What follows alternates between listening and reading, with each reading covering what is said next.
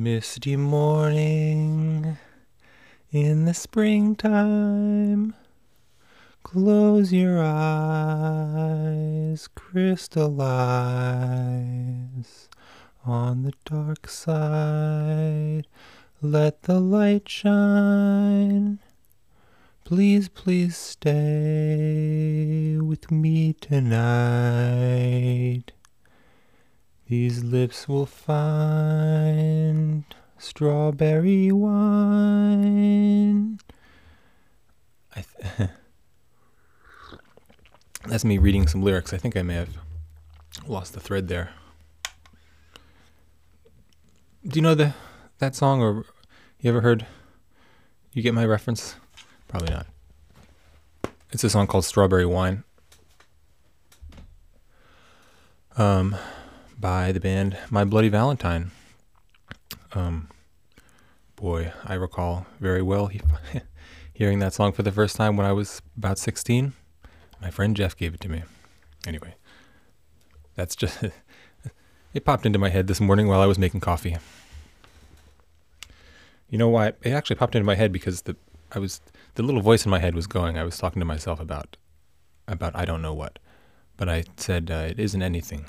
I just had that phrase ran through my head, and then the two-word combination isn't anything. Of course, that's in My Bloody Valentine album. But that song, Strawberry Wine, was on the Ecstasy and Wine compilation from 1989, which I know because I just looked it up, but it was some kind of 12-inch before that. But it's a great song, and I had this friend, Jeff, he's born with a J, Jeff, and at some point when he was about 14, he decided to change it for social purposes to a Geoff, I guess, because Jeff Rowley was popular at the time, a skateboarder, among others, but it just seemed like a more sophisticated way to spell Jeff. But anyway, Jeff would just, sometimes, he was deep into music, and he had gotten deeper into internet culture, frankly, than I had at that time.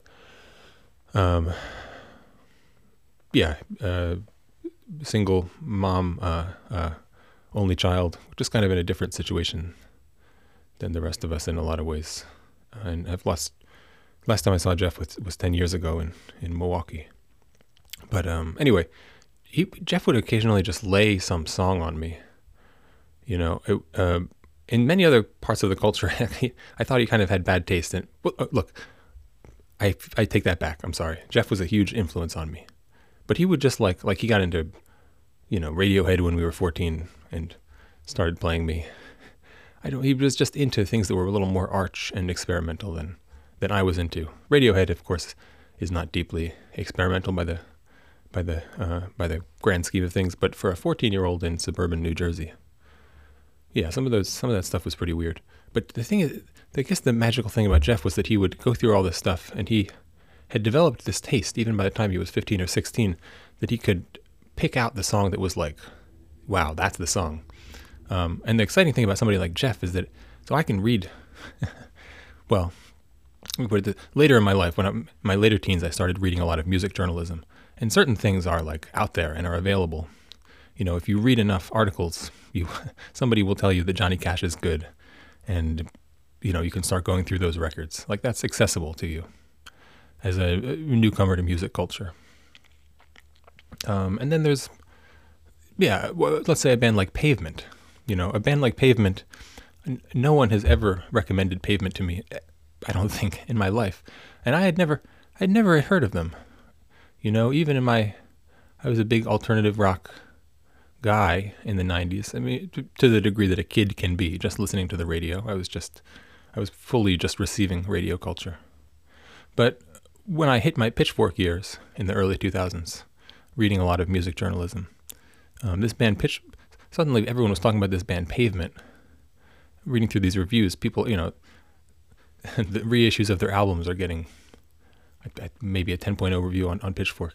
So that made me sit up and take this band seriously. And frankly, the same was ultimately true of My Bloody Valentine. But there isn't, it's not the same as somebody course, is a personal recommendation for one thing, but it's not the same as like if you know somebody who's really so into music, the recommendations that they give you will be ones that you can't read about and are really very good, or the ones that you haven't read about yet. You know, the classic songs that are like, what are the most? But let me put it this way: the average person. Okay, here I have a new hypothesis, which is like, let's just say that basically what maybe let's say Pitchfork is calling a lot of attention, or that kind of culture of being like, let me survey the past and listen to all the great music. If you did that and you were like, I'm going to do the best of My Bloody Valentine, see why they were important, then you would get the album Loveless, which is so good, and it's one of my favorite albums of all time. So I'm just putting that out there. But you'd get this album Loveless, and it's like a very advanced, really highly developed version of this style that they've been working on. It's just so rich and it's great. It's such a totally great record. But if you were just getting into, and then maybe after that you would go to the album that came before that, Isn't Anything, and then maybe eventually if you were really like, wow, this band My Bloody Valentine, tickles me in all the right places, then you'd go to the compilation of their earlier 12 inches and stuff. But this song there, this song is right there. It reminds me of I don't know. This song, Strawberry Wine, is just so head and shoulders above everything that, well, this is not about, I'm not trying to do rock criticism. I'm trying to be wistful and reflective, I guess. Really, I think my dream, in a way, would be to just relay recommendations like that and endless. I'd love to just give a fond account of every little thing, every little special thing that I found out there. But this song Strawberry Wine is just so, it's driving and jangly, and it's got that, it sounds, it's not aggressive. It's not like so sonic youthy or like out to impress you with its coolness in the way that Loveless is. It's just like, it brings to mind a little bit like early Kraftwerk. You may know that in the late 60s, before they got into electronic music, Kraftwerk was a kind of hippie. They were like a hippie band. Like imagine a band started by satyrs, with the furry legs and the hoofs. There were pipes. There were pipes, as I recall. It was a real hippie satyr band. Anyway, so these bands changed. But this song, Strawberry Wine, crystal eyes, and it's like it's like when I heard that song when I was 15 or 16 or whatever. It was like just like a little porthole opened. It was just like a little, God. And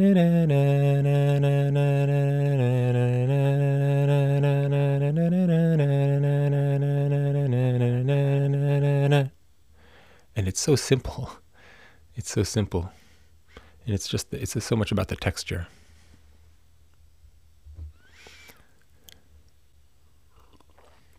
I think this is something people don't understand about hip-hop music when I hear a comment from an older person about the simplistic nature of hip-hop.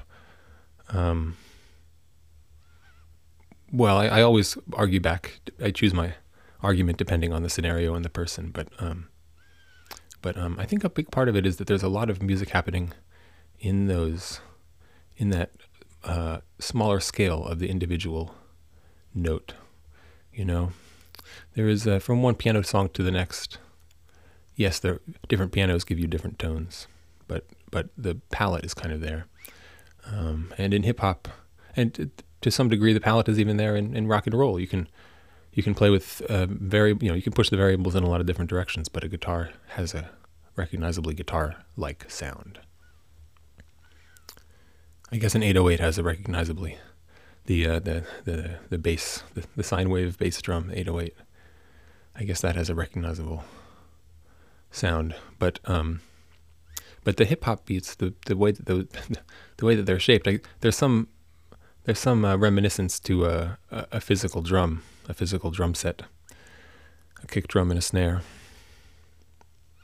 But it's really it's full imagination, beyond some references to the physical world.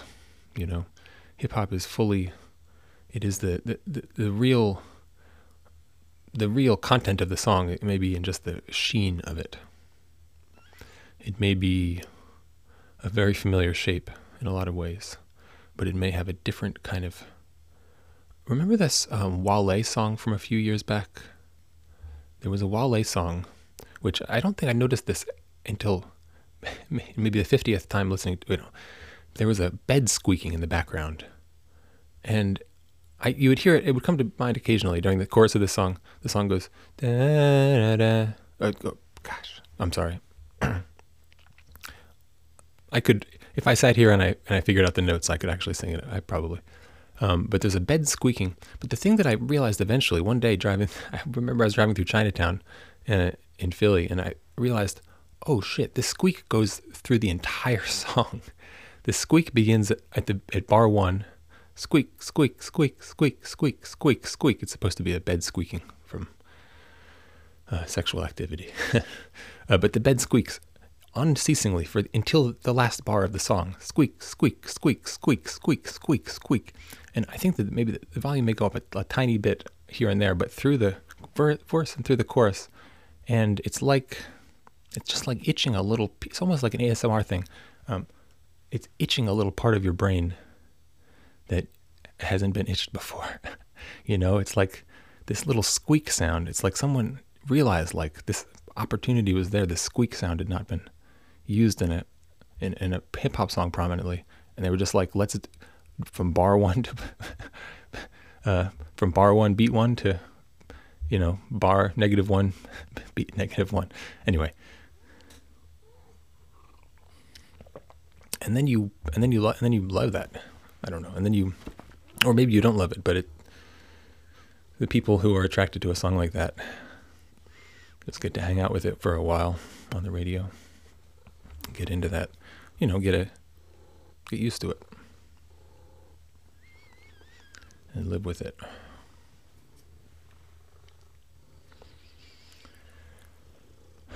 And so you kind of become an accumulation of all these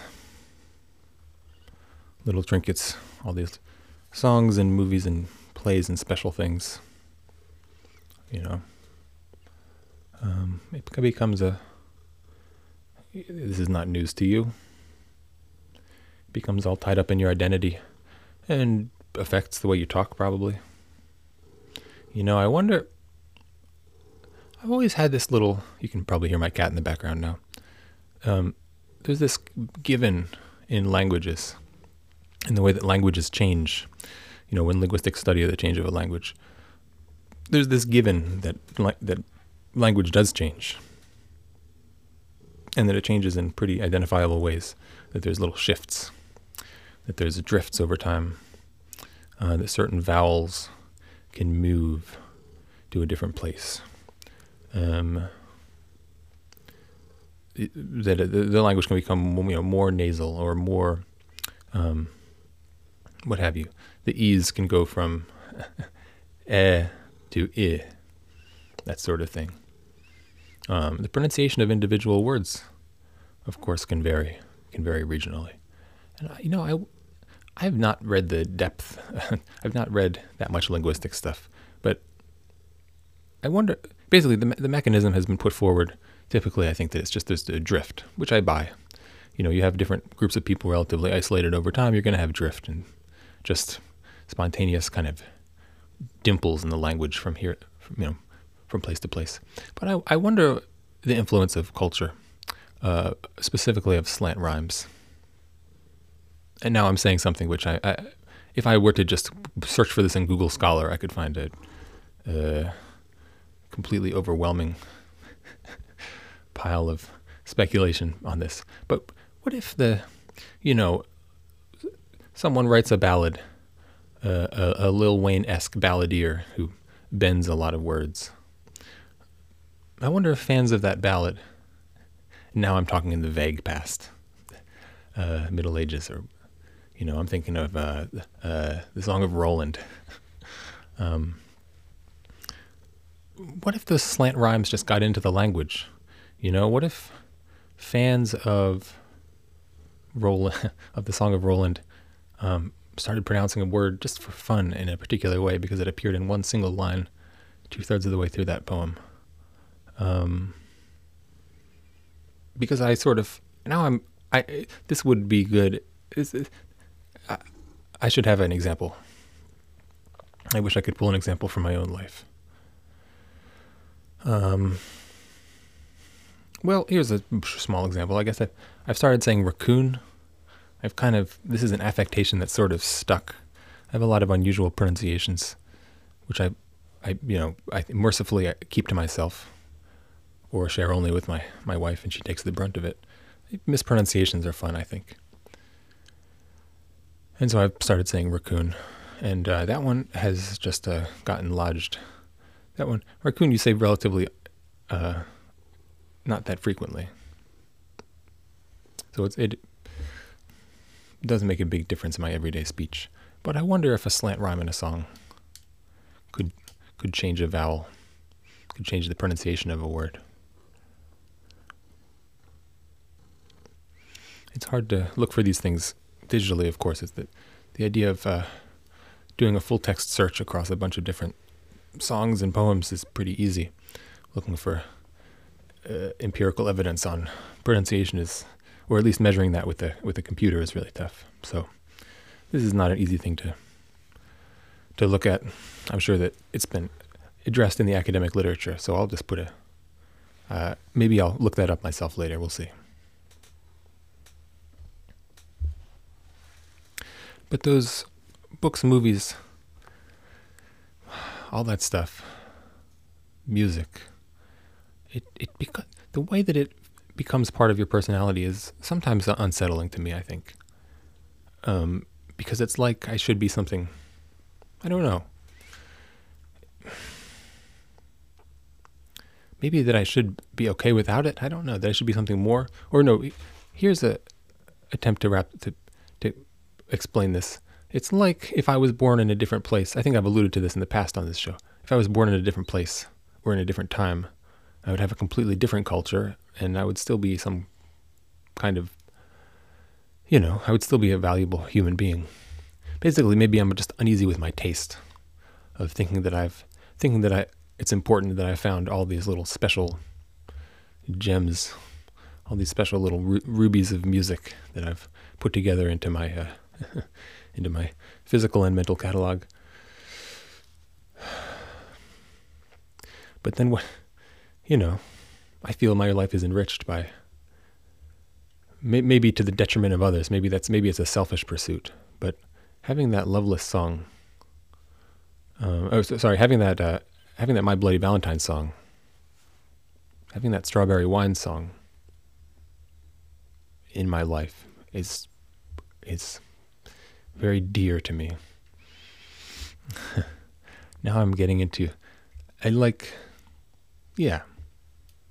have these feelings of dearness, I guess. It's like, I'm talking like a Village Green Preservation Society, that song by the Kinks is we are the Village Green Preservation Society. Oh boy, I can't pull the lyrics, but it's a list of a lot of little cool, fun little things. Basically like a list of special things for a child.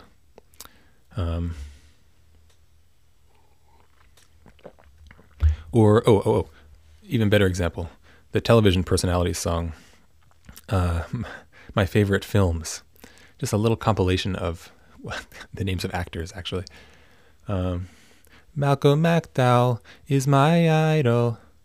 Albert Finney and Tom Courtenay, Wendy Craig and Carol White, and Rita Tottingham. These are my favorite films I can watch time and time again. This is my ideal world. This is my ideal world. You guys know that song, Television Personalities? That one reminds me of my old buddy Greg Lehner, who appreciated Television Personalities. I don't know why. Maybe he gave that song to me, or we bonded over that song. I'm not sure. So there's that too. It's their musical recollections are it's a social log.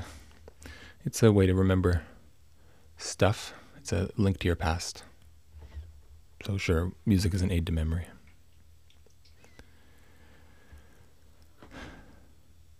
But then still though, so what? I mean, I guess that this accumulation, maybe the thing that feels so weird to me is that this accumulation it's just like a bird's nest of preferences.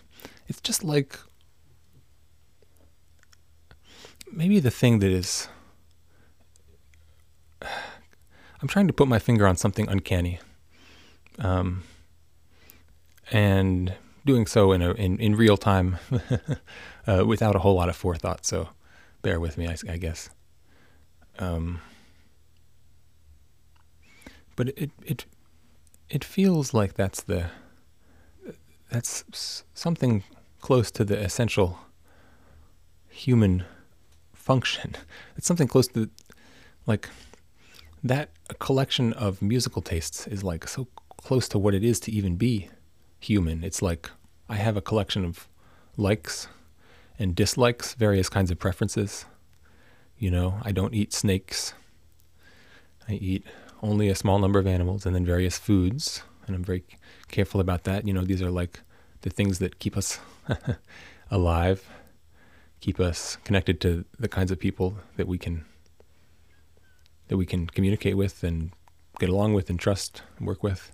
You know, there's some kind of, the music becomes a way to generate relationships with people quickly, because it indicates, it's a shorthand for a lot of other similarities in your upbringing, if you can find the right song. Yeah, if I meet somebody on the street, and, well, here's an unsuccessful example from yesterday. My mailman came by, this guy Colin, and he's a nice guy. We chat with him. And my wife and I were sitting out front with our baby home, hunkered down for the coronavirus. And Colin came by and gave us a piece of mail, and he had his phone in his pocket and listening to music, and he wanted to chat. And I noticed the music he was listening to was Altia and Dana, the song Uptown Top Ranking.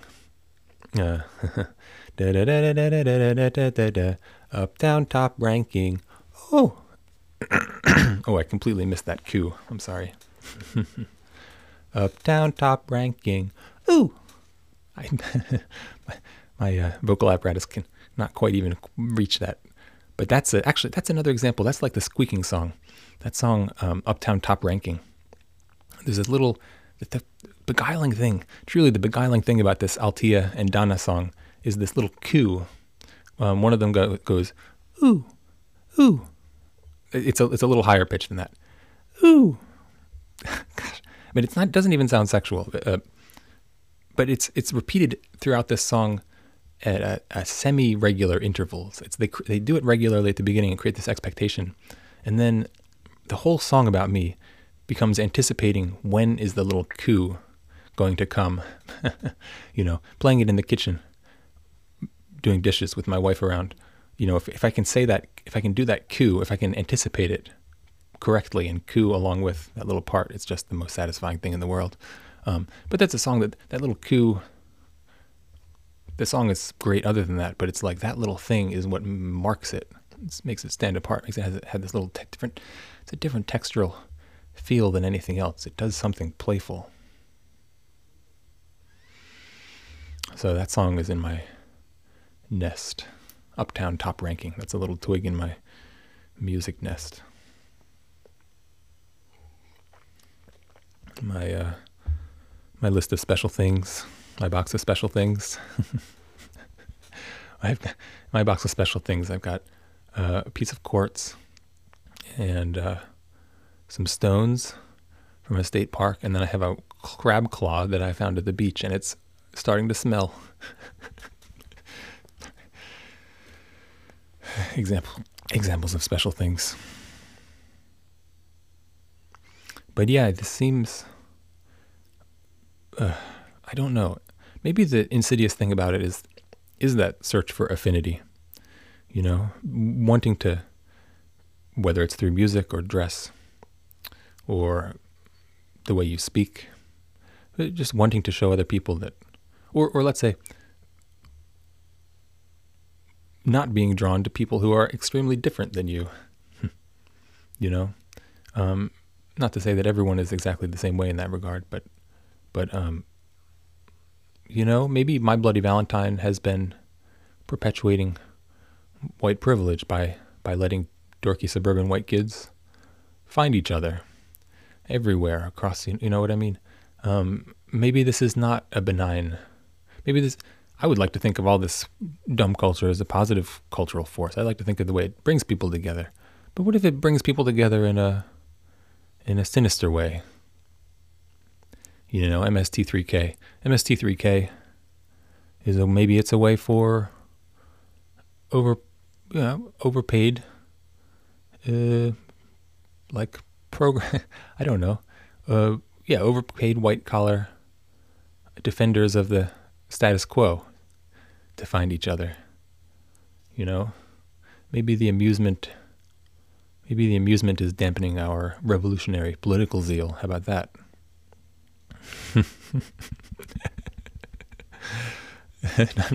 I'm not going to go there either. Obviously, yes. Maybe we should make an art that looks to the future in a positive and constructive way, that depicts, that puts forward a wholesome and pure vision of the American experience. Maybe we can be more family friendly. No, I think often of at the beginning, toward the beginning of the movie Reds, one of these revolutionary characters, it becomes a playwright, and there's the scene of a performance of a revolutionary playwright, an anti-decadent, pro-proletariat playwright, putting on these didactic plays, which are apparently not good. Within the world of the movie, these plays are not enjoyed. And so I can't embrace pure didacticism either.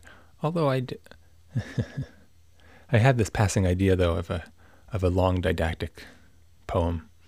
Not didactic, but a memory aid. A compilation of important trivial knowledge. Like an example would be how to convert Celsius to Fahrenheit. Yes, sure. Useful algorithms and general knowledge, the capitals of various cities. Basically, this is my vision, which will never be realized. So here it all is. Rhyming almanac, Steve McLaughlin's rhyming almanac, and using a variety of poetic forms, some short, some long, mostly short. It would be how many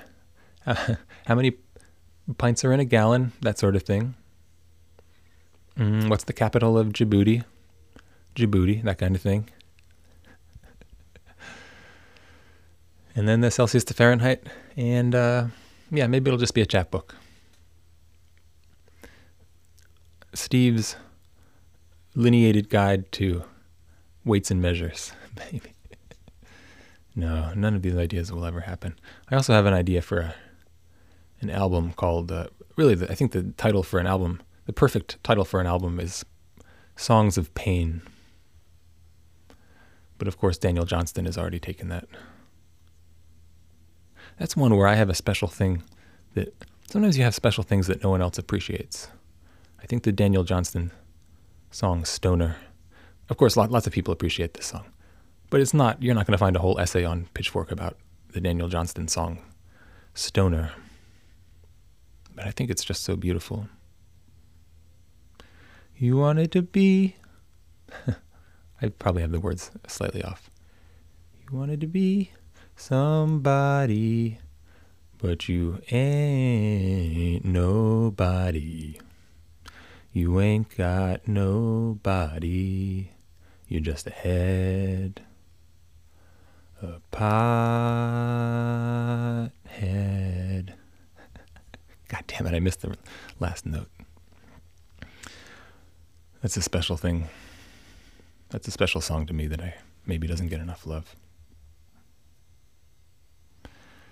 So that feels like maybe the essential human thing. You know, beavers build dams. Humans build birdhouses made of... Humans build bird nests made out of 12-inch rarities. A nest made out of tunes. Okay. Well, let me jump back. My idea for an album is called... I think that the best title would be Songs of Pain. But Daniel Johnston has taken that. So maybe it's like Songs of Suffering and Loss. Just something along those lines. I have a bunch of songs that I've been using as songs for my kid, children's songs, which are really folk songs and a few kid songs. But I like the pathos. I like something that's I like something that I can enjoy singing.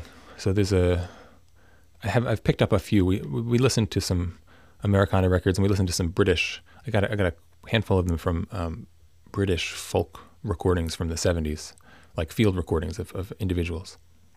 And so there's a song that goes, oh, I've ate tonight, I've ate, what have I height, the toe of the mallard, toe and toe, nippins and all. It all goes into the Pelagio, most beautiful leg of the mallard. So these are, songs that people would have sung. They're songs that persisted for some reason. They had some kind of special thing about them. Made them get passed on, or amusing, or whatever. There's a song, another song about food, about a herring. What'll we do with the heron's head? Make 'em in loaves and sell 'em for bread. Heron's head, loaves of bread, and all such things as that. Of all the fish that live in the sea, the heron is the fish for me. Rifle o' latity, hey. These sorts of things. Which I consider those songs of pain because they're about hunger. They're about living in conditions of scarcity. Really. Eating every single piece of the mallard and being so excited about it. You write this song, basing your economy on the herring. Actually, the herring song is kind of a song of plenty. How great this fish is. But there's another song which is about preference, actually, which is about this kind of human listing of what you do and what you don't do, what you like and what you don't like, which is about food too. This is another folk song. How can I summarize this? It goes like this. Where have you been to, Henry, my son? Where have you been to, my pretty one? The woods, dear mother, the woods, dear mother. Now make my bed, I've a pain in my head, and I want to lie down and die. And it goes through, it's a repetitive song. And the mother says, what did you do there, Henry, my son? What did you do there, my pretty one? Dear mother, dear mother. So make my bed, I've a pain in my head, and I want to lie down and die. And the song goes through, and she says, what did you eat, my dear? And he says, eels, dear mother. And then the mother says, what color were them eels, Henry, my son?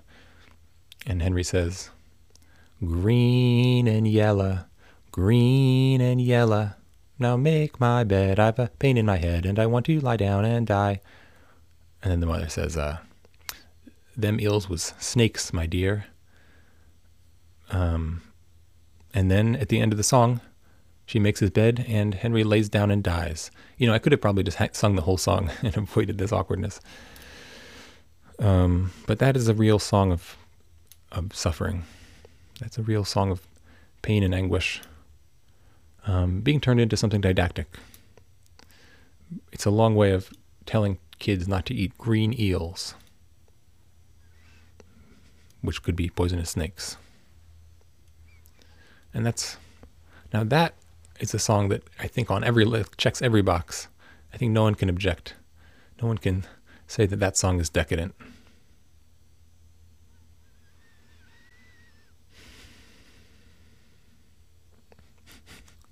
But not every didactic song is good, and vice versa. Anyway, but it does. I think that it is that I like this, I don't like this. It's so close to the root of what it is to be human. You know, that when it's about don't eat snakes, that's a really that's a really obvious one. It's a really clear. If you don't do that, if you aren't capable of saying, I like this, I don't like this, and avoiding eating snakes, if you don't do that, then you're going to be not a human much longer. Like poor Henry in that song. And so that kind of puts an end to the question. But in the meantime, that saying, I like this, I don't like this, and making those judgments subjectively, I guess that's just what it is. I guess we're just stuck. Yeah. I guess we're just stuck. And you know what? I think that observation is incomplete, because the essentially human thing is not just having those preferences, assembling those preferences and sitting on them like a bird nest. It's telling people about them. It's being like Jeff, just feeling like his mind was melted by this song and then playing it for someone who he knows will appreciate it. It's like maybe the essentially human thing about me or about all of us is maybe that it would occur to someone to write a song warning children not to eat snakes. Or under different conditions, if the world is not quite so harsh, making something like that. I just don't know. I can't quite square the not eating snakes impetus for art with what My Bloody Valentine do, for instance. Because Strawberry Wine is a decadent song. By design, everything about it, the topic, the production, the way it's just the whole thing. It's music for a world without scarcity. And so maybe that's the insidious thing. I just don't know. I still love it. Boy. And Strawberry Wine, after supply chains dry up for a lot of different types of things, you can grow strawberries in acidic soil, a lot of different conditions, and there's a high sugar content. So Strawberry Wine may be more appealing in the future. Maybe it's a post-apocalyptic song. Maybe it's a song about partying. Partying on strawberry wine at the edge of the world. Maybe it's a strong song about very precious strawberry wine. The only strawberry wine you'll have all year. Crystal eyes. Okay. I think it's time to start the day for real. I'm going to go downstairs and see what's going on with Kit. Boy. The world is in a heavy state right now. It's feeling heavy. So let's just feel that together. Okay. Thanks for tuning in. Today is March the 14th, 2020. I was supposed to be at a wedding in Florida today, but canceled the trip. All right. Thanks for listening. I'm Steve. Later.